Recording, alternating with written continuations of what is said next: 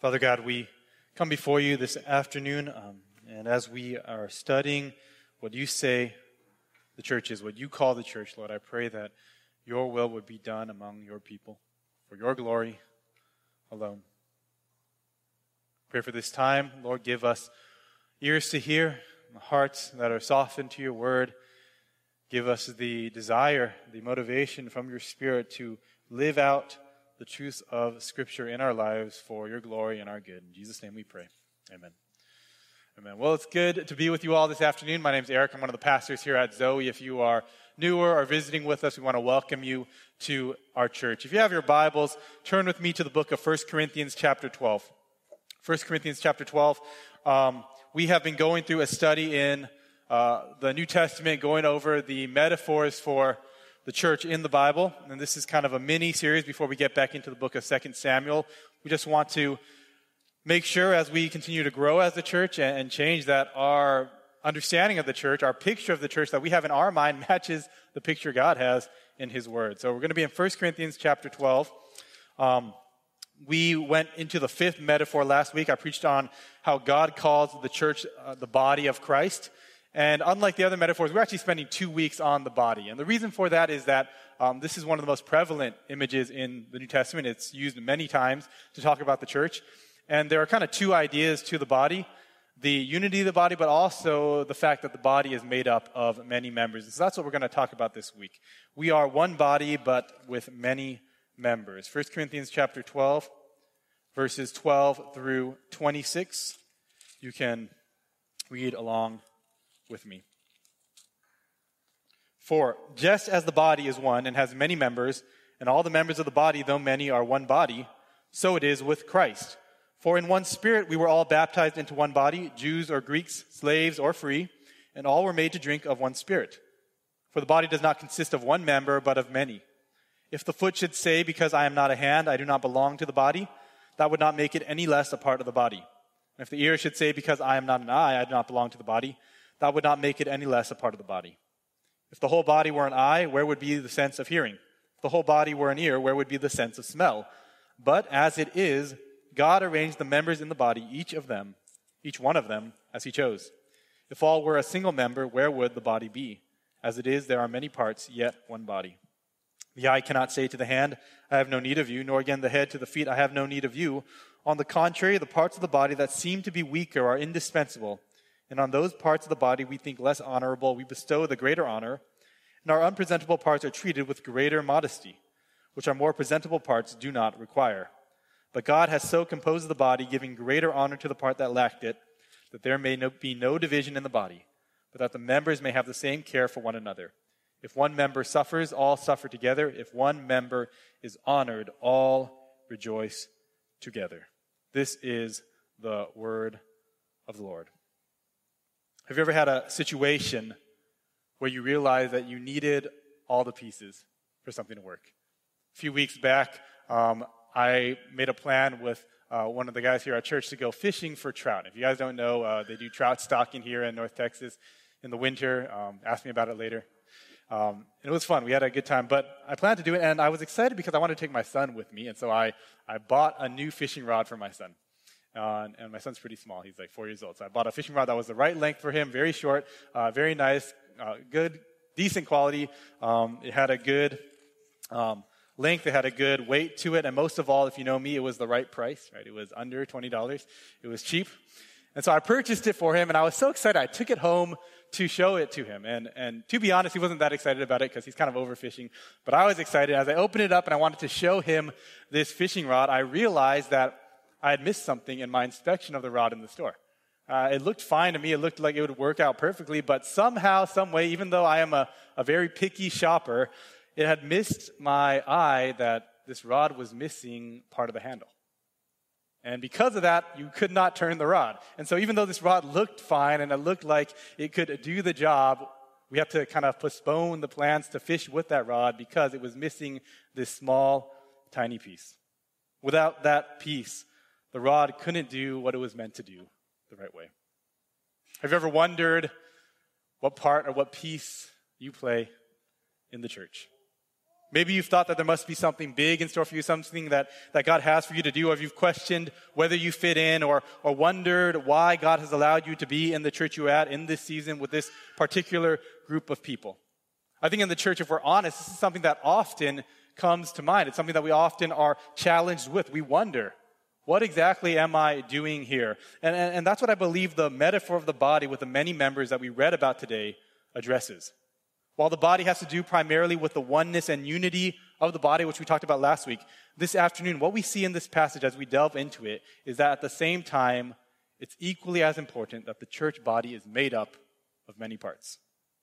That there are many members in the body. And each one of these members is important. And so it's to those parts, those members, that we're going to turn our attention as we examine 1 Corinthians chapter 12.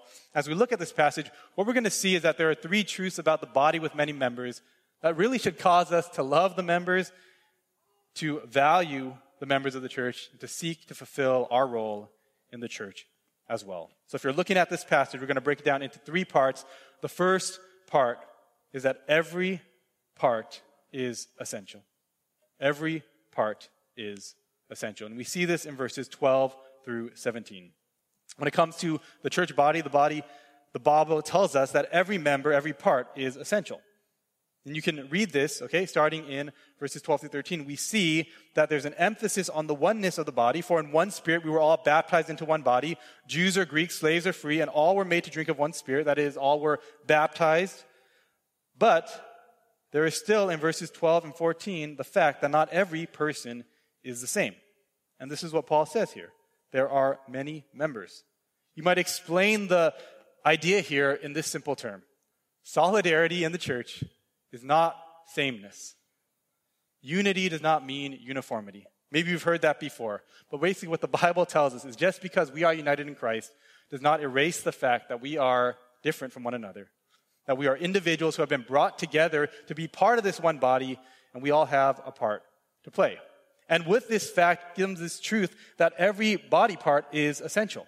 And even though in Christ all Christians are united in one body, the differences that we have aren't supposed to be erased or simply ignored, but utilized for Christ's purposes. That's why he says, for the body does not consist of one member, but of many. Now, when you hear the word member, what do you think about first? I think for most people nowadays, when you think about member, you think about being like the member of like a gym or the member of like a shooting range or something like that, member of a club. You think about membership in that way. But if you look at the verse in Greek, if you look at the word that Paul uses, the term that he uses here, melos in Greek, is a word that's translated members in some translations, but really means a limb or an appendage. That's what he's talking about here. So a better translation than member would be for us a body part. And now this distinction is really important when you're thinking about the image of the body or the church as the body of Christ. And the reason is that if you think about being like the member of a gym or the member of a club, you're not thinking about it right. Because if you think about that, everyone kind of looks the same. You ever go to the gym? Okay, not everyone looks the same, right? Different body types and different genders and stuff like that. But everyone is an individual. They're all doing their thing by themselves, right? But in the body, with the parts of the body, if you look in the mirror, you know that body parts aren't all the same. They don't all have the same function. In fact, the functions are very different, are very unique, and these differences are important. Unity does not equal uniformity. And these verses show us that simplistic views of unity in the church don't work. You can't just say everyone has to look exactly the same and hope that somehow works out. In order for us to have the unity of the church that God desires, we need to understand that our differences are important and useful as long as they come under the headship of Christ. For example, you've probably heard the verse, Galatians 3:28, very famous verse, very contentious verse. There is neither Jew nor Greek, there is neither slave nor free, there is no male or female, for you are all one in Christ Jesus. But if you read this verse, Paul says, actually, some of you are slaves and some of you are free. And some of you are Greeks and some of you are Jews. It's not that these differences don't exist and aren't real. Those differences are put in their proper place as secondary to the truth of being one in Christ, and therefore the differences that we do continue to have can be used together for Christ's purposes. In the church, the differences that exists between the parts of the body, the members of the body. They're not bugs. Oftentimes, they are a feature. And so this image you should think about when you think about the body of Christ is a physical body made up of many limbs, appendages, organs, parts. Not just the universal church, though that's true, but the local church and our local church here at Zoe as well. The body is united, but the parts are different. And every part is essential. This is what Paul tells us in the next verses, in verses 15 through 17. If every part of the body is essential, that means you belong to the body. You can read it again with me. If the foot should say, because I am not a hand, I do not belong to the body, that would not make it any less a part of the body. And if the ear should say, because I am not an eye, I do not belong to the body, that would not make it any less a part of the body. If the whole body were an eye, where would be the sense of hearing? If the whole body were an ear, where would be the sense of smell? See, as you read these verses, we find out that just like in our modern day, in the ancient church, there was this understanding, this wrong understanding of the church body that could exist.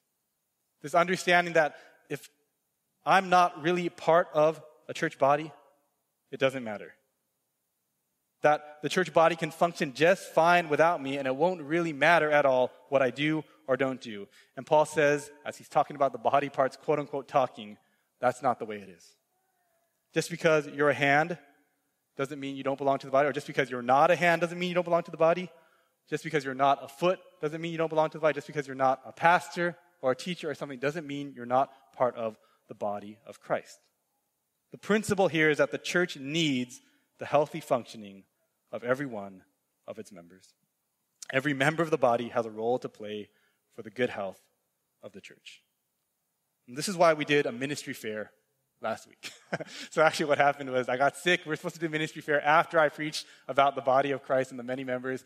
But, God's timing, we had to push everything back. We did a ministry fair last week, but the point still stands. Yes, the church can survive, okay? There are people in this world whose bodies are missing body parts, but to be healthy, to thrive, to function rightly as a body, every part is essential. Growing up, my dad owned an auto repair shop. Some of you might know this. And he would always teach me ways to take care of our vehicles and keep them in good condition. And, we're driving a car from 2003 still, so it worked out. Thank you, Dad. One of the most important things he told me was this. If you have a car that you don't need to drive every day, you need to drive that car at least once a week. You guys know this, right? If you're into cars, you need to drive that car at least once a week. And the reason isn't to stay familiar with that car or something like that. It's that when the car isn't driven, some parts don't get used. Some parts never warm up. And so you start having things like seals dry up and crack. You start having uneven tires because the tires start to get formed to the concrete that they're sitting on over time. You start to have your battery lose its charge, your alternator no longer fire up and work the way it's supposed to work. And it turns out, as in many things in life, if you don't use the parts of a car, they start to break down and they will affect everything. That's how it is with the car and with the body. Muscles can atrophy, problems can start because we don't move enough because we sit at a desk all day. And this is what Paul is getting at here. You might not know exactly how yet. Maybe right now you're wondering how and you want some help with it, and we want to help you. But the truth is that if you are a Christian, if you are part of Christ's body, and you are, then you have an essential part to play. You are an essential member of this body. As Paul says in these verses, just because you don't feel like it doesn't mean it isn't true. Okay, just because you feel like that isn't the case doesn't mean it isn't true. I think that in the church, sometimes people struggle because they feel like an outsider. Or you feel like this church or church is really only for people who look a certain way. Maybe people who have young kids, or only for people who are married, or only for people who have a certain standard of living, or something like that. And I can understand how you might come away with those opinions in the church, but just because we feel that way doesn't mean that's how it's supposed to be. Maybe you feel like, this church doesn't have the right makeup for me. I don't click with the people here the right way. And, that's something that's good to be aware of, but it doesn't change the fact that you still, as a member of the church, are an essential part of the body. And so our feelings can't get in the way of us seeking to use our gifts and to plug and work alongside the body of Christ in the way that God designed. Just because you don't feel like you are part of the body doesn't change the fact that this is how God made it to be. For the body does not consist of one member, but many. And so this is the point of the first point. You are supposed to be a part of the church, a healthy, functioning, essential part of what God is doing. Now, don't get me wrong, okay? We've said this at Zoe many times, and maybe it's shocking to you that we say this. The reality is, and we saw this in the book of 1 Samuel, God doesn't need you. God doesn't need any one of you individually. He's not like crying in the corner hoping that you'll just like do the things that he wishes you would do. He can do whatever he wants to do in his time exactly the way that he desires. But even if God doesn't need you, the church does. We do. You're a part of this body. And if you see that, you'll begin to see that while God doesn't need you for his ultimate purposes, he has placed you where you are with the privilege of being an essential part of the body of Christ. And that is a beautiful thing. That is an amazing opportunity before us. And that leads to our second point this afternoon. Each part of the body is essential, but also each position, each place in the body is ordained. Each place in the body is ordained. Let's look at verse 18. But as it is, God arranged the members in the body, each one of them as he chose. If all were a single member, where would the body be? As it is, there are many parts, yet one body.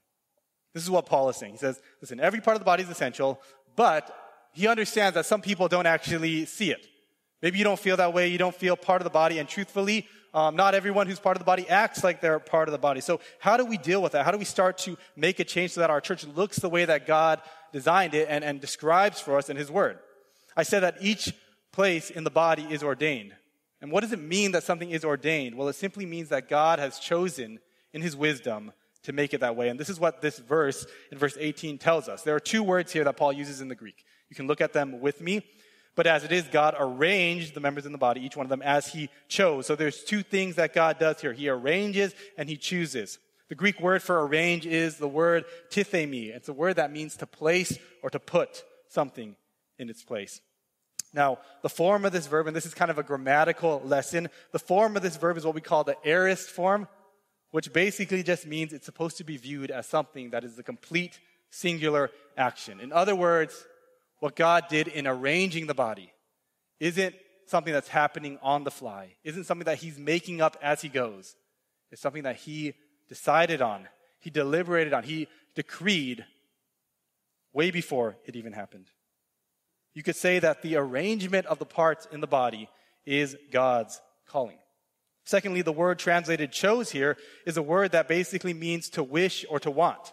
In other words, it's not just that God placed everyone where he desired for them to, or where he chose them to be. It's also that he placed them where he thought was best, according to his good will, according to his perfect wishes, according to his desires. God has put you in the body of Christ, the way you are, with the gifts and differences, challenges and experiences, and all the things that make you a different member of the body.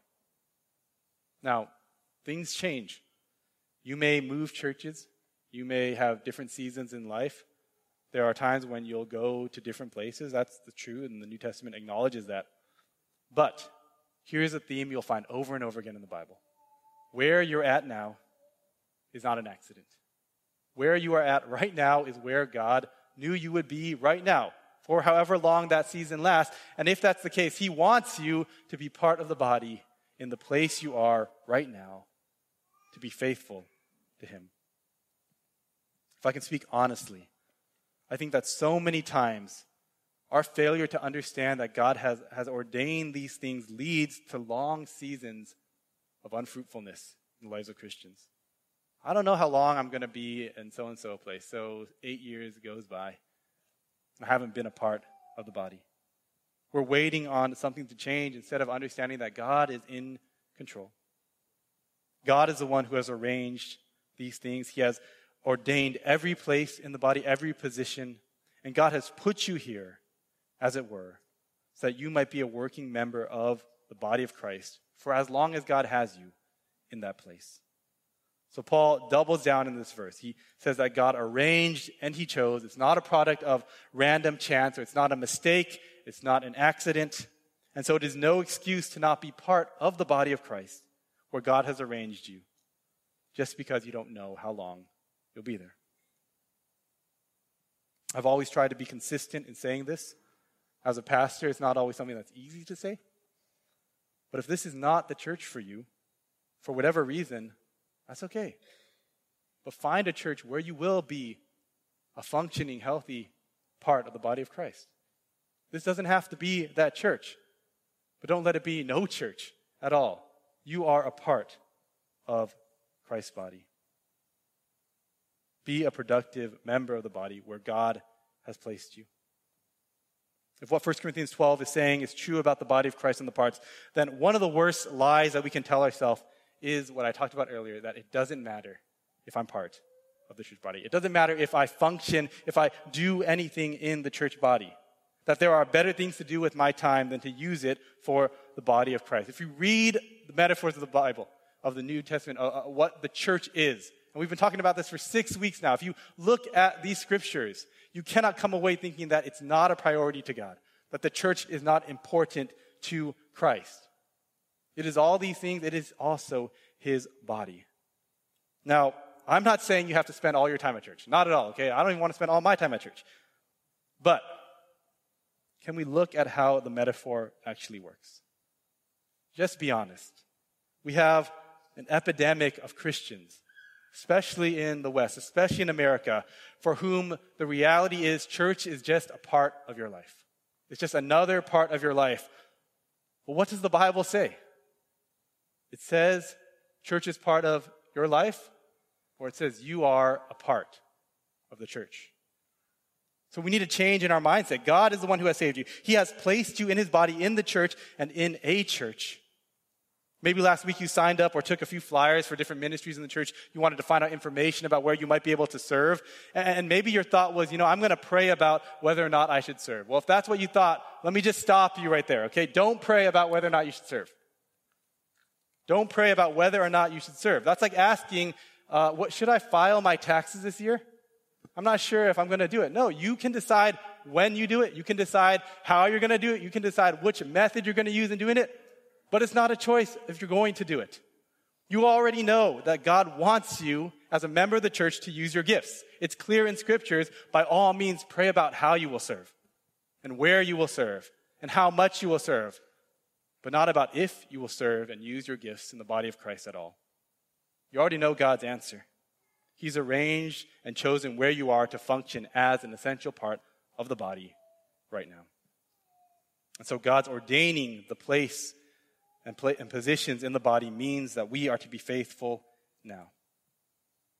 It also means that we understand that the way we serve won't be the same as every other person. And that's a good thing. It ought to be unique. It ought to be a way in which we serve because of how God has made us. In verse 19, Paul says, if all were a single member, where would the body be? The truth is, we as Christians have a tendency sometimes to not serve as parts of the body because we value certain gifts more than others, and we think that certain types of serving aren't really all that important. And that's a deficiency. That's an error as well. When I was in college and I became a Christian and I started to grow, I noticed that there was something interesting going on with me and the other people in my kind of sphere. Everyone who was getting serious about their faith, everyone who started to grow and read the Bible and study it more and want to share about it, all had the same thought. Maybe we should become pastors. That was it. There's one thought. Maybe if I care about God at all, I should become a pastor. Now, why was that? I think there were two reasons. One, I think on the positive side, it's because we love the Word of God. We wanted to teach the Word of God. We wanted to learn how to teach it. It was a good desire and a good impulse and a motivation. But I think secondly, on maybe the negative side, we had been taught wrongly and we had learned wrongly that the only important member of the body is the mouth. That if you're not teaching and preaching and up there in front of people, you really aren't all that important. And brothers and sisters, that is not at all the case of what it should be in the church. That's what the Bible says here about the members and the body. They are all essential. They have been placed where God has placed them for his purposes, and it matters. Everyone likes to be special in the eyes of others. We value publicly gifted people. And oftentimes this is how religion in the world can work. Right? We see someone and we're drawn to a great communicator, a powerful preacher, a motivating speaker, a strong leader. But in Christ's church, we can't all be the same. We need to be fulfilling our roles as different members. In Matthew 23, Jesus said, "Woe to the scribes and Pharisees," and part of that was because they love the place of honor at feasts and the best seats in synagogues and greetings in the marketplaces and being called rabbi or teacher by others. As a church, if we don't value rightly the different roles in the church, then we're going to be deficient in our service, in our use of our gifts for the body of Christ. Now, as one of the pastors at Zoe, I benefit from the fact that as a church, you guys like to honor those who shepherd the flock. That you guys make it easy to be a pastor. But we have to understand that this is not the only important thing. You don't need to be up front. You don't need to be on stage. You can be. But there are so many ways in which you can serve as a member of the body in the place God has put you, with the gifts God has given for His good work in the time He has you here. Now, this isn't to say that we focus on all our differences, but we understand that the unity of the church is most powerfully seen sometimes when we use our differences in the service of His body and work together. In the Bible passage we read for our scripture reading, Romans 12, you can look there if you would like, Romans 12 verses 6 through 8. Paul talks about what this looks like. Having gifts that differ according to the grace given to us, let us use them. If prophecy in proportion to our faith, if service in our serving, the one who teaches in his teaching, the one who exhorts in his exhortation, the one who contributes in generosity, the one who leads with zeal, the one who does acts of mercy with cheerfulness. There are dozens of ways for you to use the gifts you have been given according to the grace given to you. There are teachers, but there are also servants. There are those who will exhort. There are those who will be generous. There are givers. There are leaders. There are those who will care for the poor and needy. All these things are equally needed in the body of Christ. So we don't desire to all have the same role, but we desire to be a body part who is working rightly in the church. The fact that God has ordained the diversity of the church means that He has chosen you and desires you to use your gifts and to steward your time and to build up the body of Christ in the way that you can now. It also means that as we look at the church and we think about how we use the gifts God has given, we also need to value the other parts of the church body as Christ does. And this is the third and final point in this passage about the members of the body. Each part is essential, each place is ordained, and finally, each person in the body is valuable. Each person is valuable. One of the ways that we best live out the truth of being Christ's body is by valuing one another. We talked about this a little bit last week, about love. But read the verse with me again, starting at verse 21. The eye cannot say to the hand, I have no need of you, nor again the head to the feet, I have no need of you. On the contrary, the parts of the body that seem to be weaker are indispensable. And on those parts of the body that we think less honorable, we bestow the greater honor. And on our unpresentable parts are treated with greater modesty, which our more presentable parts do not require. But God has so composed the body, giving greater honor to the part that lacked it, that there may be no division in the body, but that the members may have the same care for one another. What is Paul saying here? In a nutshell, we need one another. We need you. You need me. I said God doesn't need you, but the church does, and that's true, but it's also true that God doesn't need you, but you need the church. Charles Spurgeon, the great preacher, put it this way. He said, Christians, you are to love one another not because of the gain you get from one another, but rather because of the good you can do to one another. Not because of the gain you get from other people, but because of the good you can do to one another in the church. See, the Bible is a realistic book. It knows that we all have a tendency to be selfish. We all have a tendency to see certain people sometimes as less important or less necessary, as maybe even dispensable. But in the body of Christ, there are no dispensable parts. The church father, John Chrysostom, pointed out thousands of years ago as he looked at these verses. Verse 22, Paul is correcting a misconception when he says that there are parts of the body that seem to be weaker, but are in actuality indispensable. In other words, we can have this error in our minds that some people don't matter that much. It might not be the same people as someone else thinks, maybe because that person annoys you, or maybe because that person seems to be sitting on the sideline, or because that person is just not the kind of person you click with. But we're not allowed to think this way if we understand the church as the body of Christ.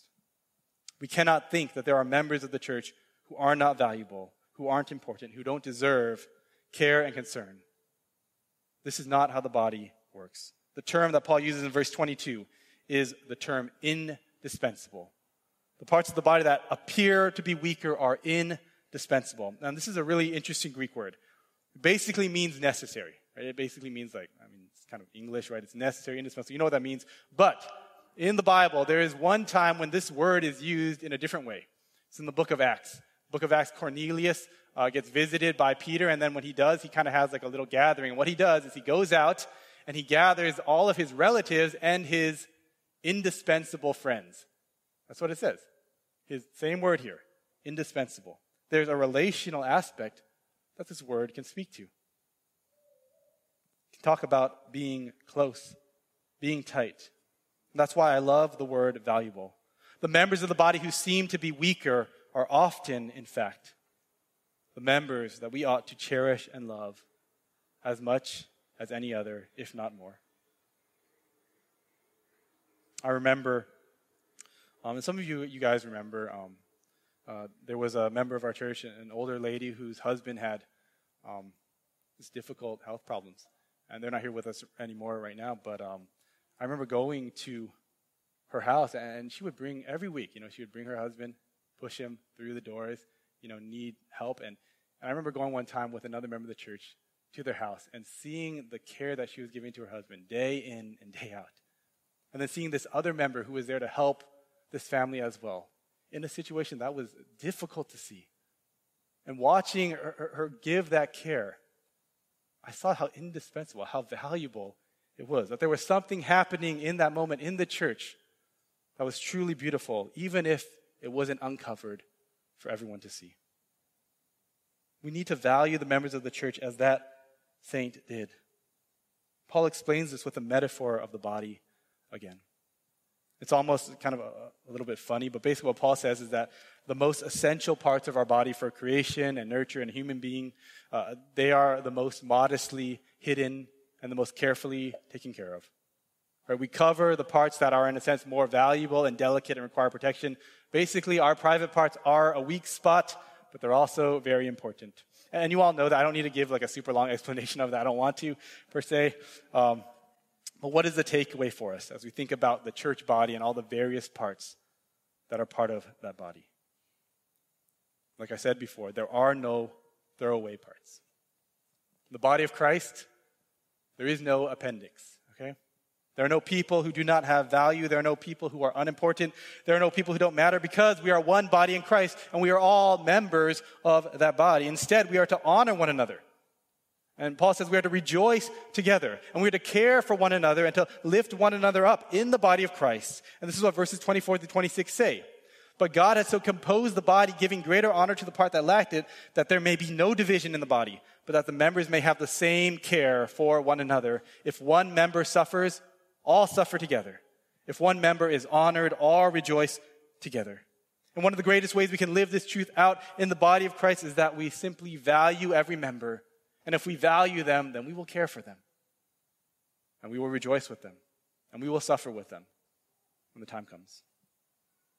And so I encourage us as a church to understand that for us to be many members of one body, it means that we are to value one another. It's not always easy. In fact, it never is. I preach to myself. It's easier most of the time to just kind of let it go, to not worry about that person that may be difficult to love, may be difficult to care for, to not want to deal with somebody who is a burden on your life in some way. And yet in the body of Christ, caring for them is as if we care for ourselves. We can give and care and value one another because of what Jesus has done for us in the gospel. In the gospel, we have been given grace. We have been treated as valuable even though we are weak and broken. The Bible says that we have been purchased with a great price, the price of the life of the Son of God. And every one of us who experiences this redeeming grace is called to show it to one another. If one member suffers, we all suffer. But if one is honored, if one receives care, if one is lifted up, then we all rejoice. And we want to be a rejoicing church, do we not? Read what the Apostle Paul said in Romans 15:1. We who are strong have an obligation to bear with the failings of the weak and not to please ourselves.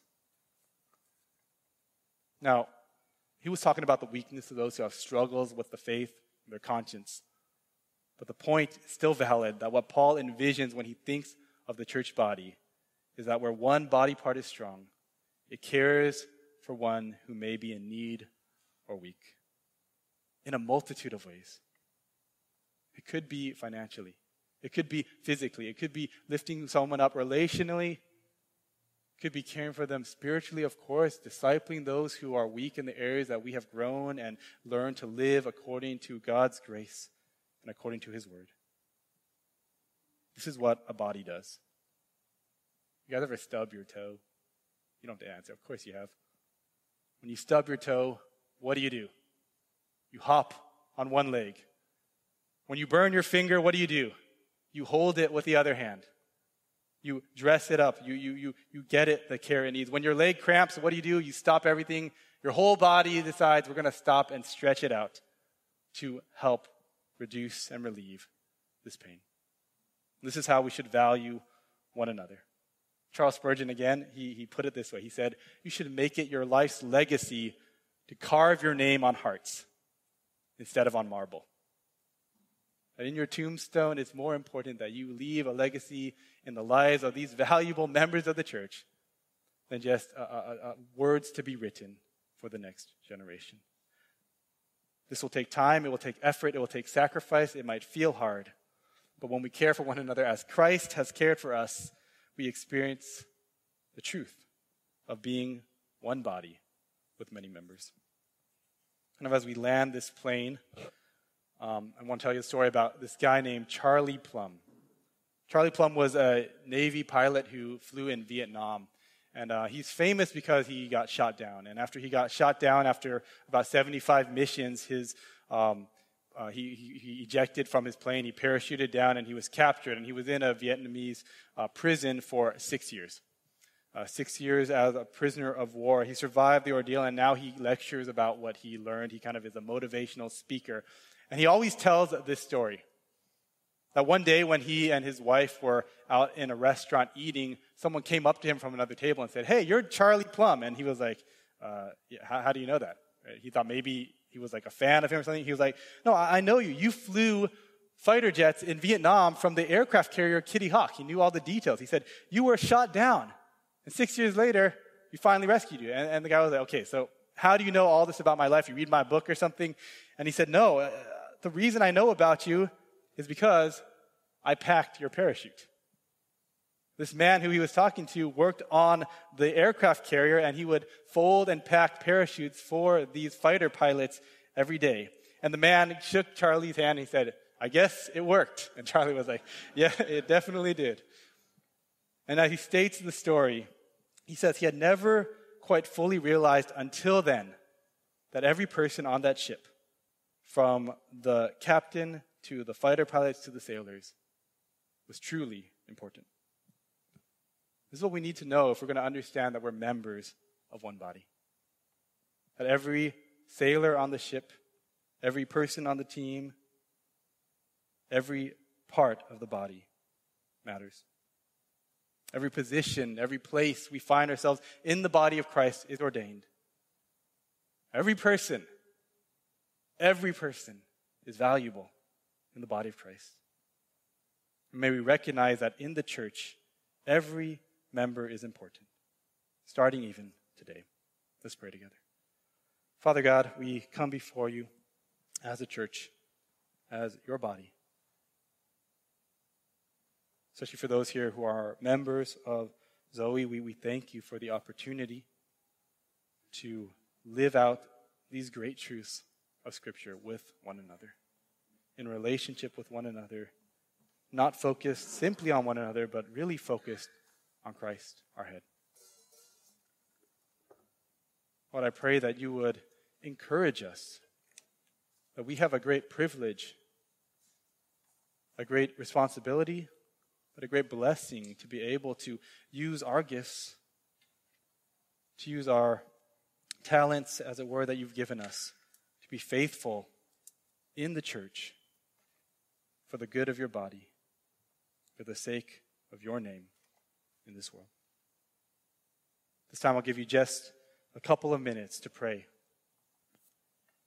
Maybe you have asked the question, or you're asking the question, what is my place in Christ Church? I pray that right now you would pray to the Lord, and as I encouraged you in the sermon, to pray not should I serve or how, or whether or not to serve, but how, Lord, you want me to use my place in your body for your kingdom.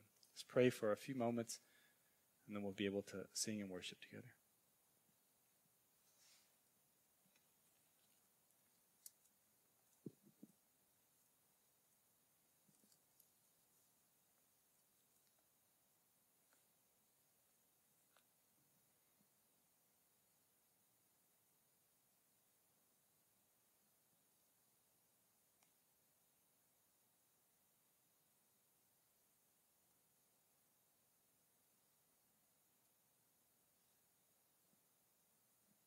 Father God, you know that I am not the head of this church.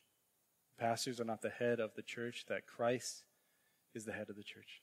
So, Lord, we ask that Christ would lead us through his word, and through your Spirit. You would lead us to function rightly as the many members of your one body, bringing together our differences, bringing together the ways in which we have been given different passions and experiences and opportunities and all these things, so that we would bring them together for your sake. That as the diversity leads to unity, you would be honored and glorified in us, even today. In Jesus' name we pray. Amen.